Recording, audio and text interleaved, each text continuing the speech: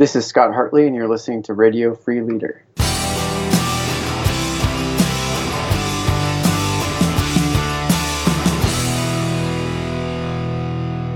Welcome, everyone, to another episode of Radio Free Leader. I'm your host, David Burkus, best-selling author, speaker, and business school professor, and each week we're bringing you amazing interviews with outstanding thinkers and incredible doers. All of these interviews are designed to help you lead smarter by sharing insights from social science and practical applications for leadership, innovation, and strategy. Make sure you stay up to date. Make sure you never miss an interview by joining our community. You can sign up at davidburkus.com/podcast. Click on any of the episodes and there's signups right there, or straight at davidburkus.com. You can also, if you're listening on your smartphone and you're in the United States, just text the word Radio Free to 33444. We'll send you some amazing resources that we can't really share in audio format on the podcast, including the Radio Free Leader Starter Kit. This is a collection of our most popular episodes sent right to your email inbox. So again, to get all of that, just go to davidburkus.com/podcast or text Radio Free, all one word, to 33444. Now let's get started with this week's interview.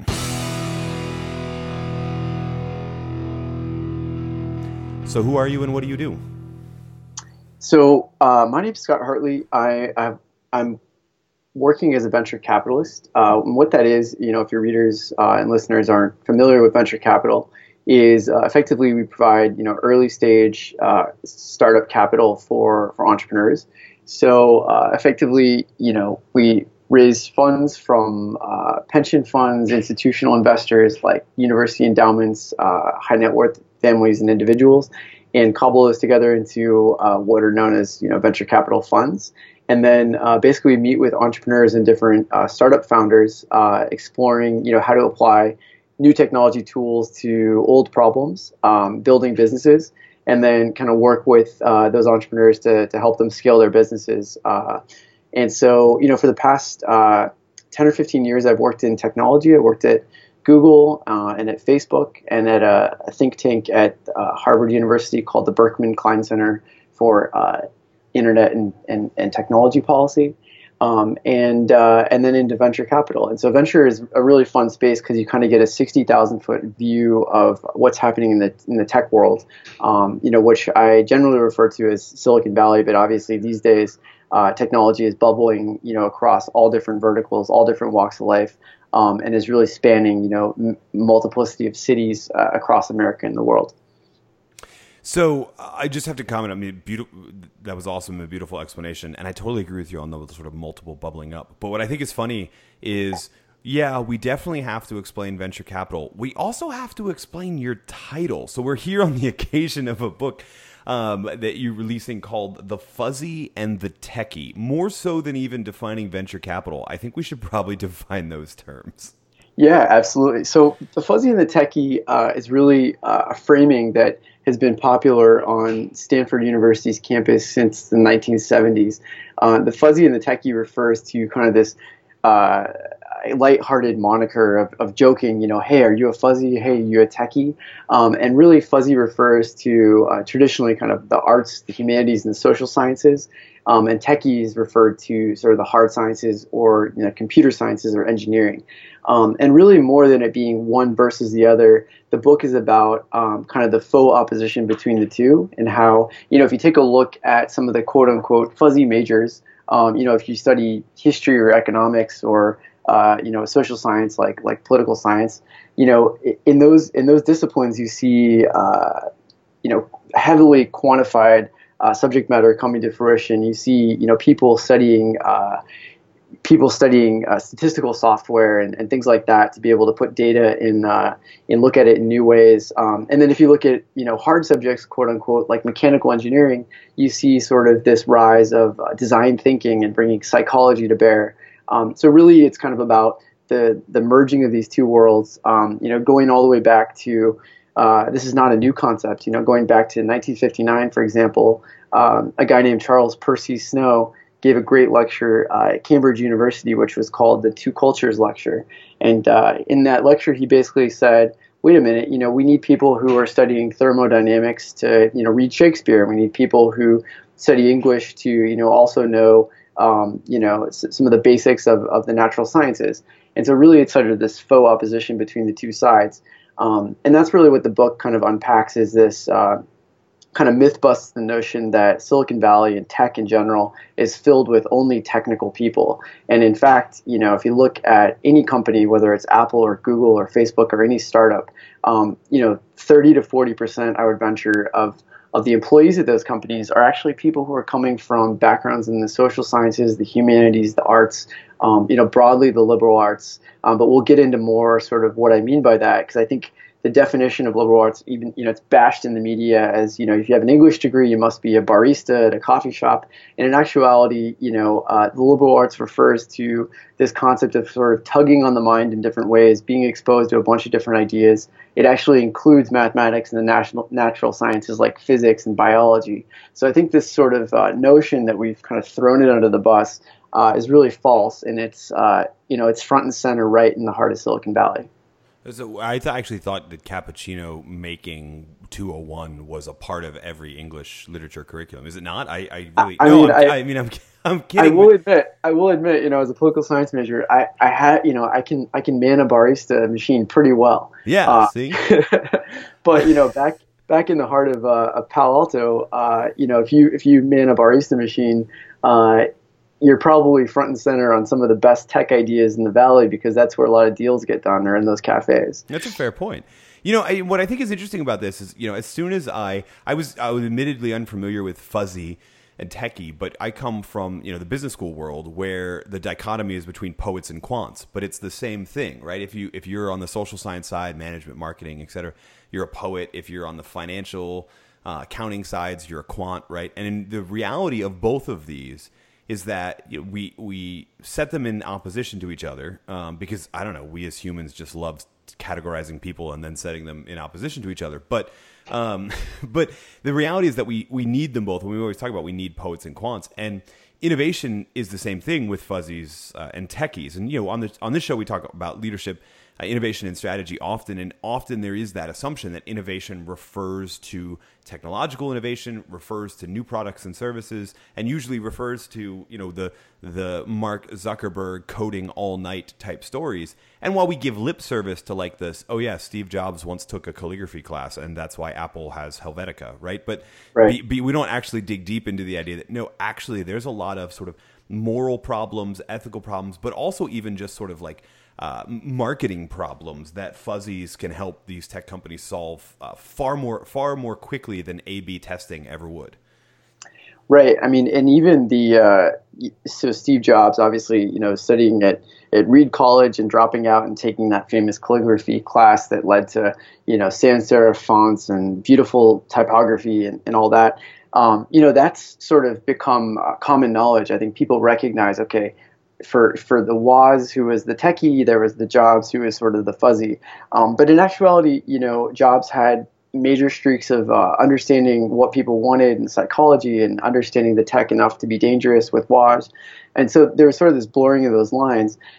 Similarly, I think if you look at Zuckerberg, people think, well, he's just this lightning fast coder who stayed up all night in his dorm room and did all this by himself.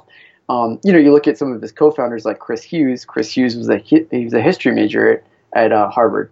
And Zuck actually, if you look at his background, even though he obviously is a great coder, he studied psychology like his older sister Randy.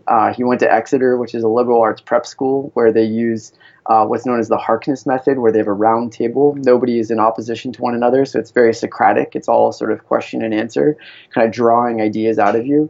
And he studied ancient Greek and Latin. And so, here's a guy who he won a prize in classical studies, in high school. And so he's not as sort of monolithically tech as you might think. It's a guy who reads pop, science fiction and various things. I think our definitions of who's fuzzy and who's techie, these lines are very blurred.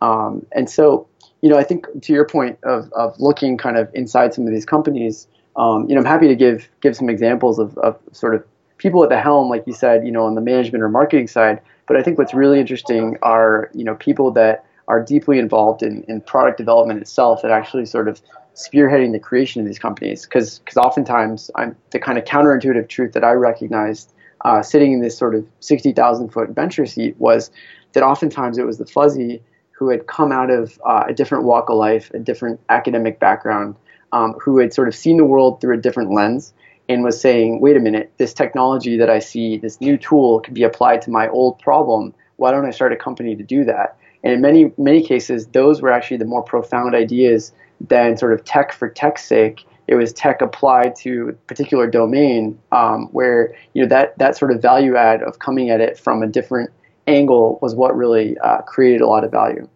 Yeah, I mean, let's do that. Let's dive into it because one of the stories that fascinated me the most was Snapchat and Snap and as a company, the idea that there was a fuzzy in the company who sort of recognized. I mean, the real appeal of for everyone listening who is over 35.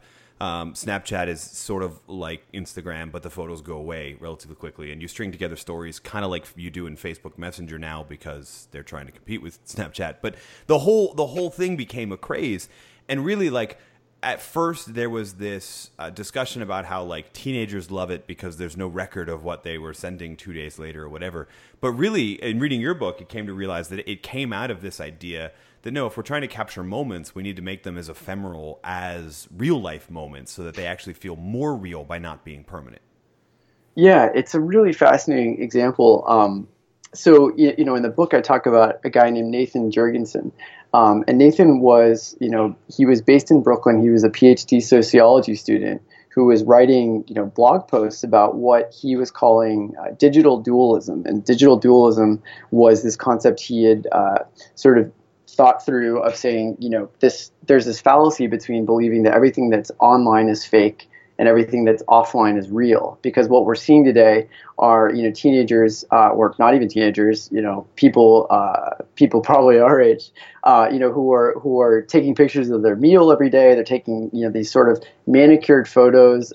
They're dressing up, stage dressing their real life to put an Instagram filter on it and display it as what they're living. And in many ways, this sort of artifice behind this creation of what's in the physical world and then projecting into the digital world is fairly fake. Whereas to do something in the digital world that's ephemeral and happens instantaneously and is authentic, that could actually be more real than the physical world. And so this sort of duality, this calling something online fake while something offline is real, he kind of recognized that this sort of false duality that existed.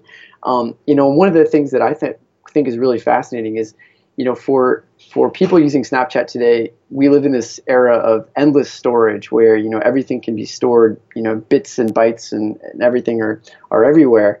And so really to create scarcity, Snapchat was brilliant, kind of psychologically to create scarcity. They have everything be deleted. So, in this world where everything is abundant, they created scarcity by making it possible to delete. And so really they kind of tugged on the psychology and like took real stock in this sociological observation that Nathan had. And Evan Spiegel, who, runs Snapchat, was based out in Venice Beach, California, and he came across these articles on digital dualism, and he said, why don't you come work for Snap? Why don't you run even a publication for us that will back, and the publication will be called Real Life. And actually this publication will be only based online. So kind of this ironic play on real life and online and digital dualism. And I think it's a really great example of, how a sociologist is front and center at the heart of, a tech company. And, this is evident in a number of other domains as well. For example, Stuart Butterfield, who founded Slack, which is a corporate communications platform that's sort of taking the place of email in many companies and how people share, for example, articles within a company. The whole development of that product came out of another failed startup that was a gaming startup. But he had sort of this philosophical mind to recognize. He studied philosophy both undergrad and in grad school, and he said, wait a minute, there seems to be this kind of kernel of truth in this other idea. Let's pursue that and see where it goes. And he actually attributes sort of the unveiling of Slack to this training in philosophy. And so I think there are a number of different examples of people kind of at the helm of product development, that are coming at it from these different backgrounds and different walks of life that are really leading to these kind of breakthrough moments in how we tweak the technology. So it's, really at this point, I think the kind of comparative advantage or the bottleneck is really in having this unique observation, this unique lens on how to apply the technology than it is just having the technology built. Yeah, I mean, okay, so Slack is another example that I wanted to dive deeper on because it seemed to me in reading the book that, and longtime listeners to the show, people who have read my recent book, Energy Management, will know I am not necessarily a fan of email and admire the companies that are taking steps to go, this is way too overloaded. But it's a great example of, at the lightest possible sort of ethical level, of tech inventing this amazing tool, decades ago called email, but never actually thinking about like, okay, what are going to be the long-term implications of this? The collaboration overload, the getting back from a 3-day weekend and having 400 emails in your inbox, et cetera. No one ever necessarily thought about kind of the human element, and Slack is a tool developed for that. It's not a more communication is better communication. It's a let's actually solve this collaboration overload problem. Right. And I think we see, in product development writ large, going all the way back to Donald Norman at UC San Diego, who wrote a book called Design of Everyday Things and kind of coined this term of user experience, really kind of designing for the human behind the technology. And Slack is a great example of that. If you look at Apple, they have Apple University, where they actually bring in philosophers and different professors.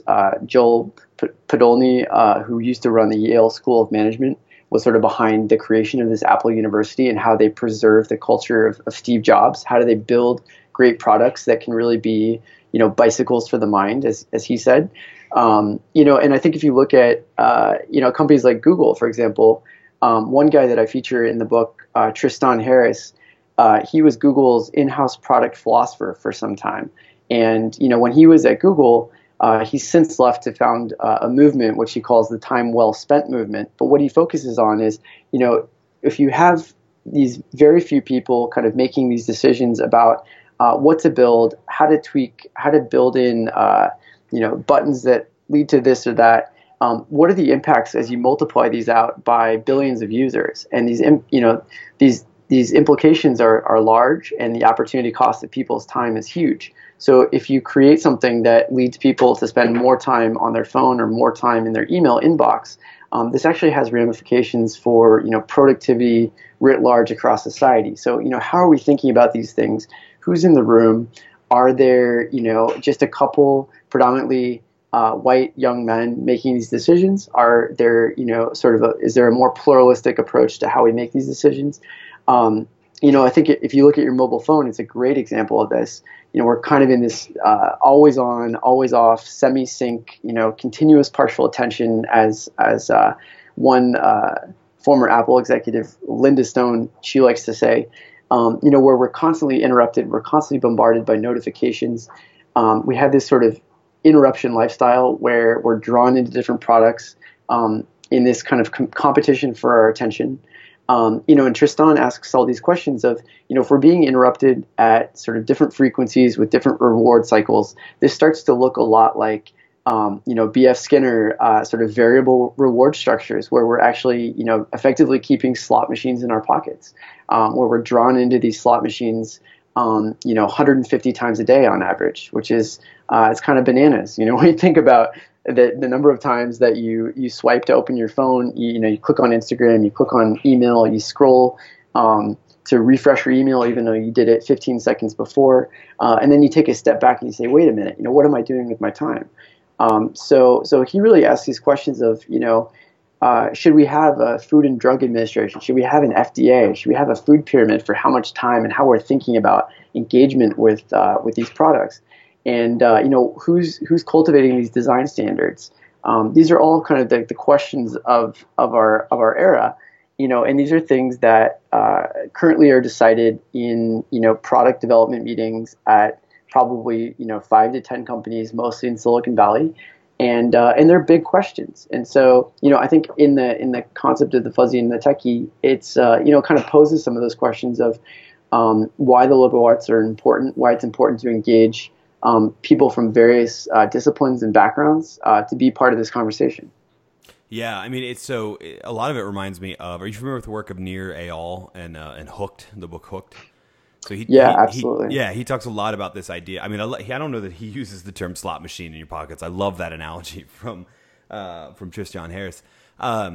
And I also heard one person say it as like a tragedy. It was sort of like, I saw the greatest minds of my generation focused on the pressing problem of how to get you to click on a button, right? which is to say, in the time well spent literature, there are definitely things we probably ought to be debating more so than just how to keep engagement with an app going. The other thing I think is interesting on this human element side is you have a section in the book about, in the same way that we're using sort of this A/B testing and optimizing to keep you hooked into this app, there's this assumption that comes along with this techies will inherit the earth idea that big data is the source of all sort of truth, right?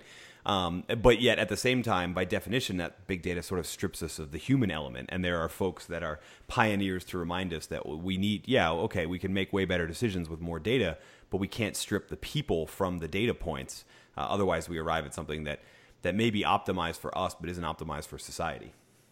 Yeah, I mean, what's fascinating about over the past 5 years, I'd say the conversation has moved from, if you look at queries, frequency of queries on Google, 5 years ago, big data was everywhere. And today, all the companies that used to have big data all over their slides now have artificial intelligence all over their slides. So, so the nomenclature and the framing of how people market their technologies changes. But underlying that, I think if you look at sort of really what's happening is, whether it's from Moore's law or, more computing power in smaller spaces leading to sort of cost reductions in sensors, sensor ubiquity. Sensors are on our bodies, they're in our clothes, they're in our phones, they're in our buildings now with the Internet of Things.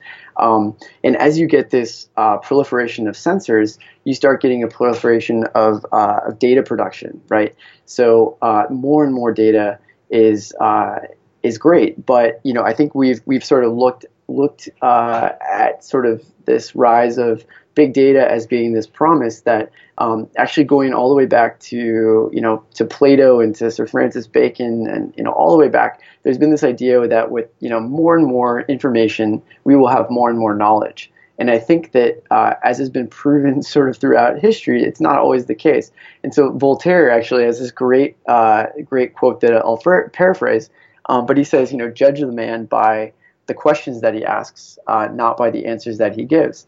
And I think that that's something that's really profound today too. We have this massive proliferation of data, but really it's about the humans in the room that are asking questions of the data, that are questioning biases and how it's created, how it's collected, how it's framed. I think some great examples of that. For one example would be looking at data on predictive policing. So in a number of jurisdictions, a number of different cities, different police departments have experimented with using data to predict where to send police officers. And you might say, okay, that's wonderful. That's a great way to be able to, kind of be out there in advance of where you might need force projection. But at the same time, you have to ask the question of how is that data being collected? Obviously, predictive policing is reliant on police data of previous crimes committed, and previous crimes committed are usually based on previous crimes reported. And if you look at when and where and how crimes are being reported, there may or may not be bias in how that's done. So, for example, if you have a heavily immigrant community, maybe there's a lower percentage of reported crime than there is in another neighborhood. So you have to start looking kind of behind this veil of just more data is more intelligence to say, well, who's asking the questions of that? Do we have, sociologists and maybe social workers in the room? Do we have people from different backgrounds, not just, the guys writing the algorithms to predict where the police are going to go? Yeah, I mean, I think Tom Cruise solved that, didn't he, a couple of years ago? Something. No, I'm just kidding.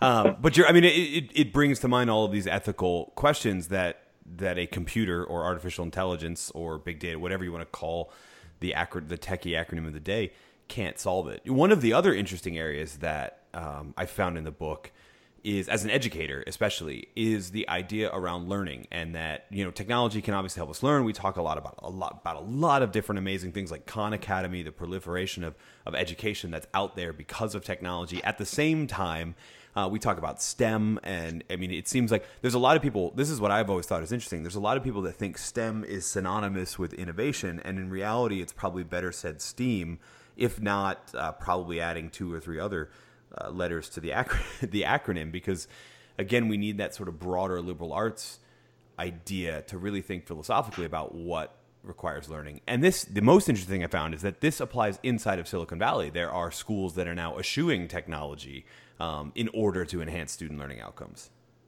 Yeah, it's interesting. So, I think gone are the days where we can graduate with 1 degree and assume relevance forever, right? So one of the guys that I talked to in the book, Matt Breimer. So my undergrad degree was in English. I'm going to go ahead and assume that. It was either irrelevant immediately or it's going to be relevant as long as we speak English. But no, I kid. I totally jest. And mine is in political science, right? So see? So we're cut from the same cloth. But so Matt Breimer, who he's a co-founder of General Assembly, which is sort of, I liken it to an urban community college for technical literacy, sort of upskilling in different technology skills. And the interesting thing is Matt is actually a sociology major from Yale, who knew about building community, knew about sort of design and what people needed to feel part of the community. And I think that Matt's got this great quote where he talks about how your education should always be in beta. So it's an engineering term for it should always be a work in progress. And when you think about that, we can't have these proxies for qualification that are 20 years old anymore, right? We need to have proxies that are closer and closer tied to skill sets of the day. So if you think about, your education should always be in beta, I think it's important to think, okay, what's the ground foundation that you lay to think about what the world might look like in 2050 or 2060. Obviously, being able to think creatively, to complex problem solve, to communicate with others. These are all fundamental things that are required regardless of what the world looks like in 50 years. Whether or not you have to know Ruby on Rails or to code in one of many different languages, that honestly changes on a 6-month to 1 year timeline. And so I think what Matt's done a great job of communicating is that we should learn sort of these basic human skills, and then we should have this mentality or ethos that we should continually be investing in our own education. So to your question, if you look back in Silicon Valley, what's interesting is that a lot of the founders, or a number of founders from techie backgrounds, are sending their kids to Waldorf schools, and Waldorf schools have this sort of the Rudolf Steiner method. It's largely not no technology in the classroom. It's more based on kind of analog or playing with things rather than with devices. And it's interesting that this is sort of there's a groundswell of people doing this in Silicon Valley. And I think it's important to say. It's not about eschewing technology. It's about developing technological literacy, to be sure. It's about familiarity with data, familiarity with some of these things. But I think it's how do we blend them in the classroom. So blended learning is something that's really kind of coming into stride. It's what this means, is sort of not having an online-only curriculum, right, where you put people in front of a video lecture and you expect them to learn better because it's a Yale lecture or whatever it might be. Instead it's sort of blending technology in the classroom. One great example of this is dealing with messy problems. So how do you engage people to think critically? Well, one is you give them an answer that's not Googleable. Give them a question that's not Googleable, and but give them technology to be able to wrestle with that problem. But that's something where blended learning in the classroom, you might pose a question that has no easy answer, where you teach people to look at sources. You teach kids to identify, is this a trustworthy source? Is this on balance with another? How do we think about where truth lies kind of in this debate? And those are all things that you need to navigate this world, as we very well know, given the sort of political undercurrents and what's happening in algorithmically determined news feeds, for example. We need to have sort of a critical eye as we examine things that are shown to us every day. So how do you teach for that? And those are the important questions, kind of blending technology, bringing it into the child's field of view, but then also sort of teaching these timeless skills of adaptability. So you close the book with a discussion too of not just on learning. We transition from that into sort of jobs, and you said something really interesting, the idea that we should assume that every degree will be irrelevant in sort of for job preparation. But there's a lot of implications for not only technology, but how this partnership will affect the future of jobs. And, we tend to, the interesting thing is the headlines always seem like, oh, this technology will make offices irrelevant, or it'll make employees irrelevant, et cetera. Keynes was wrong hundred years ago when he said that, all of this technology will shorten the work week to 15 hours and we'll have this surplus of leisure. Like that's unfortunately, right? Well, yeah, no, exactly. But that's clearly not going to happen. So knowing that in this partnership, what does that mean for sort of the future of work in general and where we're headed?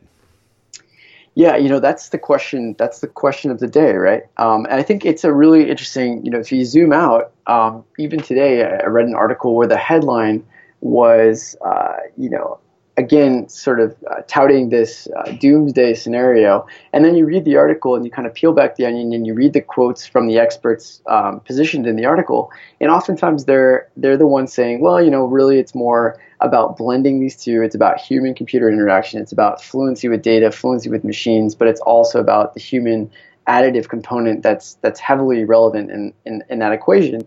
So I think even in how we read headlines, this goes back to this notion of liberal arts, notion of depth of inquiry and questioning, right? I think we're in the Twitter universe where we read the headline and we assume that we know the answer, and even in some of these articles, the answer is embedded down in paragraph 7. So I think so. Taking a step back and looking at what this looks like in the future, there are a bunch of studies that have come out over the past few years. One that came out a couple years ago from Oxford University in the UK, claimed that 47% of all U.S. jobs were at high risk of automation. And this sort of set off the alarm bells, and I think this is where we started getting the media frenzy around automation. There have since been a number of studies that have taken a more measured look, I think, at the ecosystem. For example, the McKinsey Global Institute came out with a study in the early part of this year, 2017, where they looked at over 800 jobs. They broke down those jobs into all the constituent tasks, recognizing that jobs are not unidimensional, but jobs have a bunch of different components to them. And then they looked at what all the technology out there is available and what it can do, and which tasks within those jobs are feasible to be technologically automated. And they found actually that 5% of jobs are fully automatable at this point, which, from a societal perspective is a big deal. And that's something that, raises questions about basic income and unemployment and all those things, which are very important discussions that are, being had.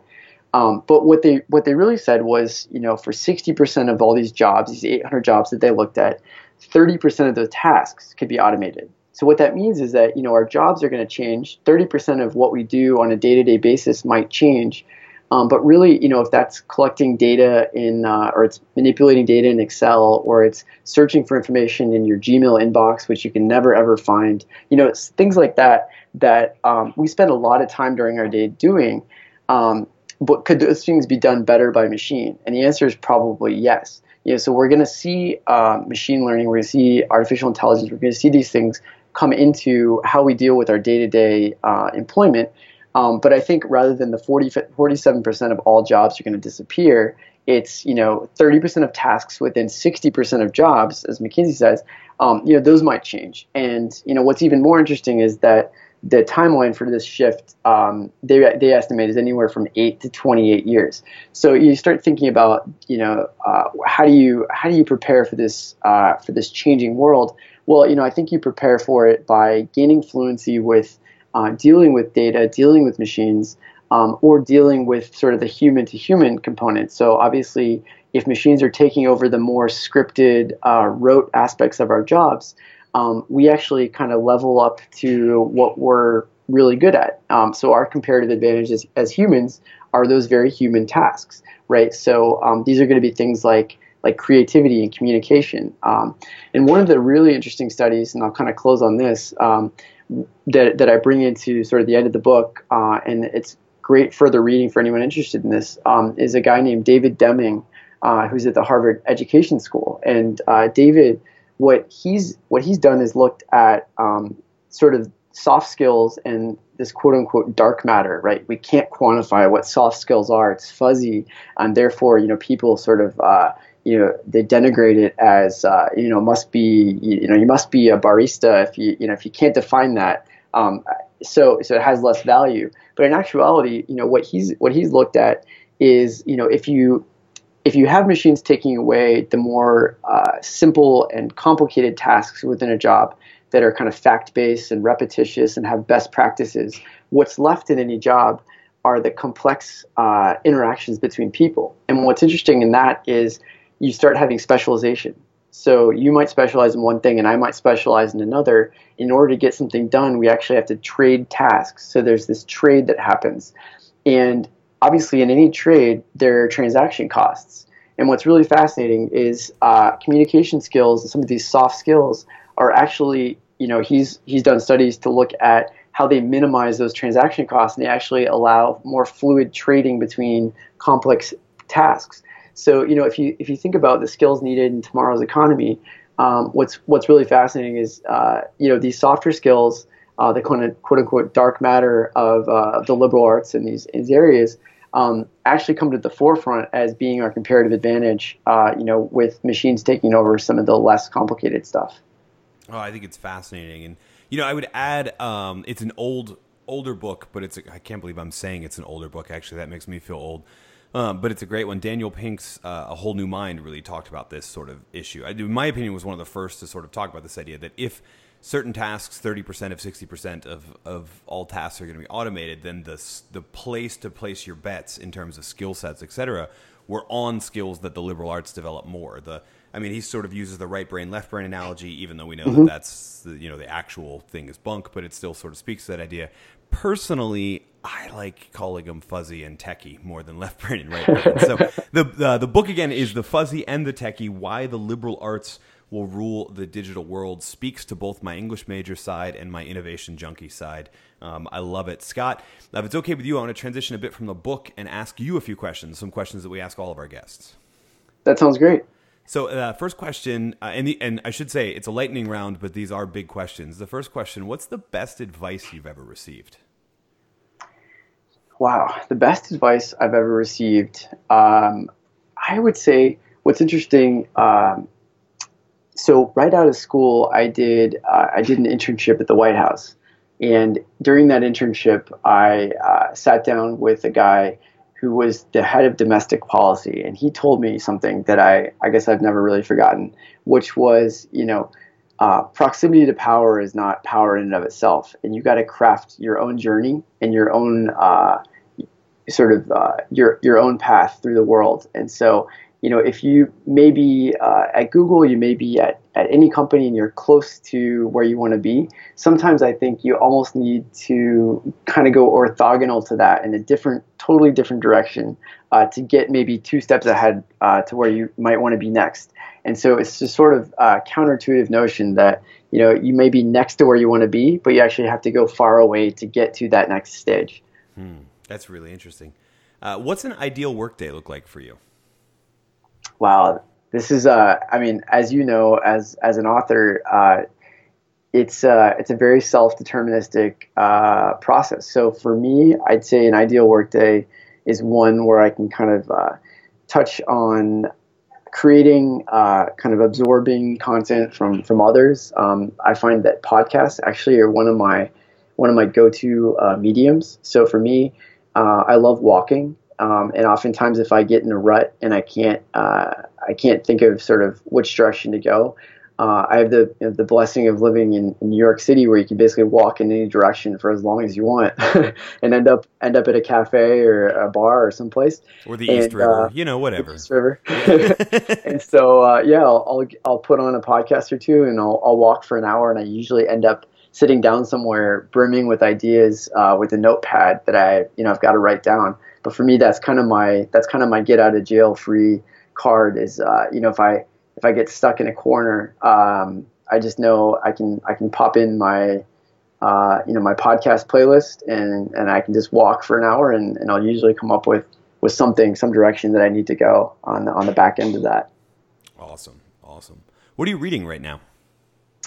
The through the process, I just picked up Sense Making, which is a book that's similar to The Fuzzy and the Techie. It's about the humanities in the age of the algorithm, and it's great. I think one of the fun things about going through this process is meeting various other authors putting out work, and I think it's much like the venture world in the sense that in venture capital, oftentimes it's a very small community, but you're competing for deals. You're competing to invest in different startups, and if there's a Snapchat that comes along, chances are everybody wants to invest in the Snapchat as soon as they know that it's a good thing that's going somewhere.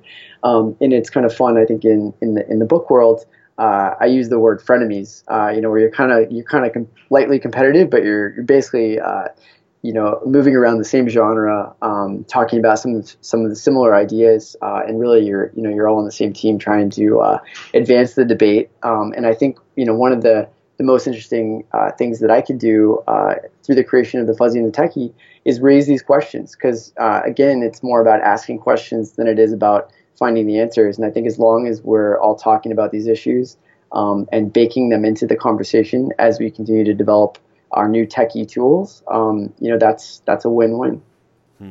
I definitely, I feel you on the frenemies thing. And, the thing that I've always used is, we're all trying to sort of advance the same thing, but even sort of, we're not necessarily competing for book sales. I don't think in an age of Amazon, you usually have to add 2 books to your cart to get free shipping, which means that as you're partnering with these other authors, there's some benefit there. It's not like they're going to drop your book out of the cart. They might even add it into it, just to get that free shipping.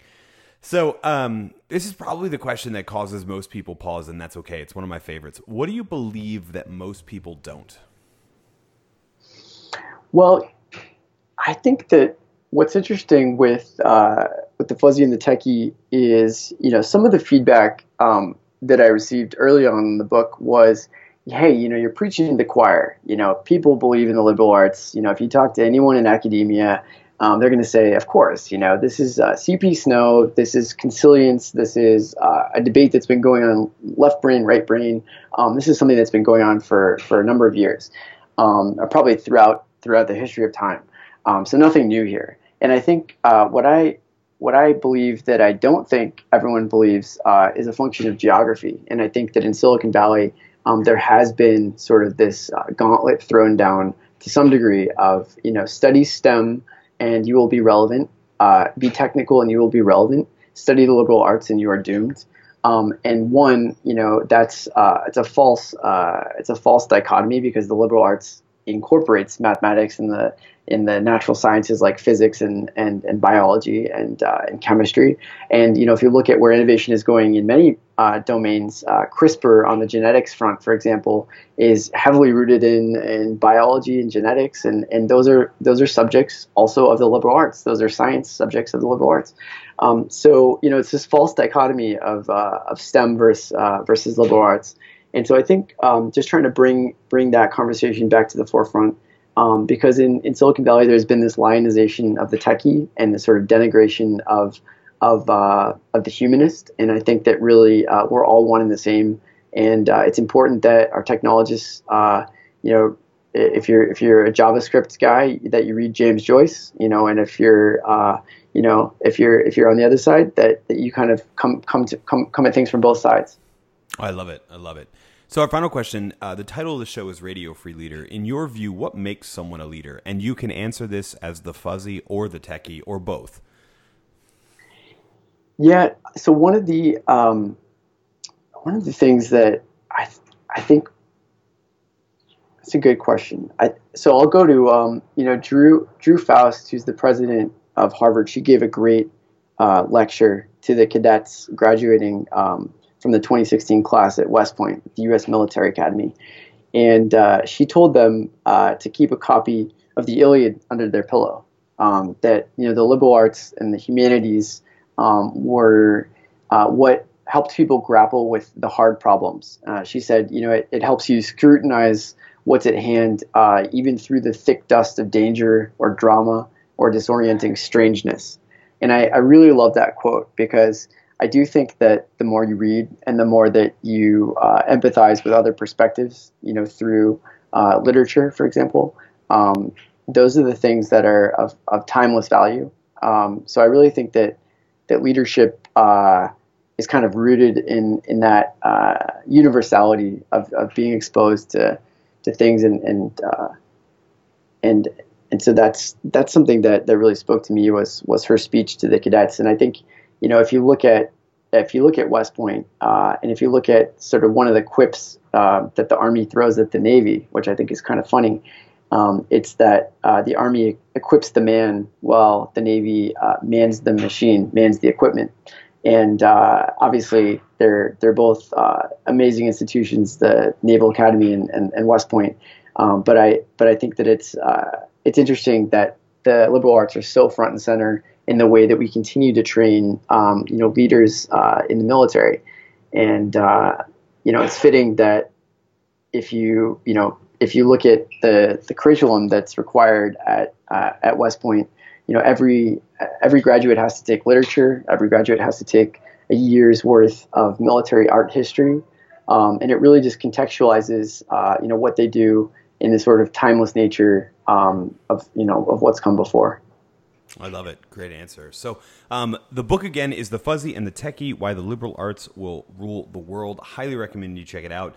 And then I would add to your cart to get the free shipping, either Sense Making or A Whole New Mind, etc. They're fascinating look at this blend between the liberal arts world and the technology world, and really wrestling with questions that we need to be wrestling with. So, Scott, thank you so much for joining us on Radio Free Leader. Thank you, David.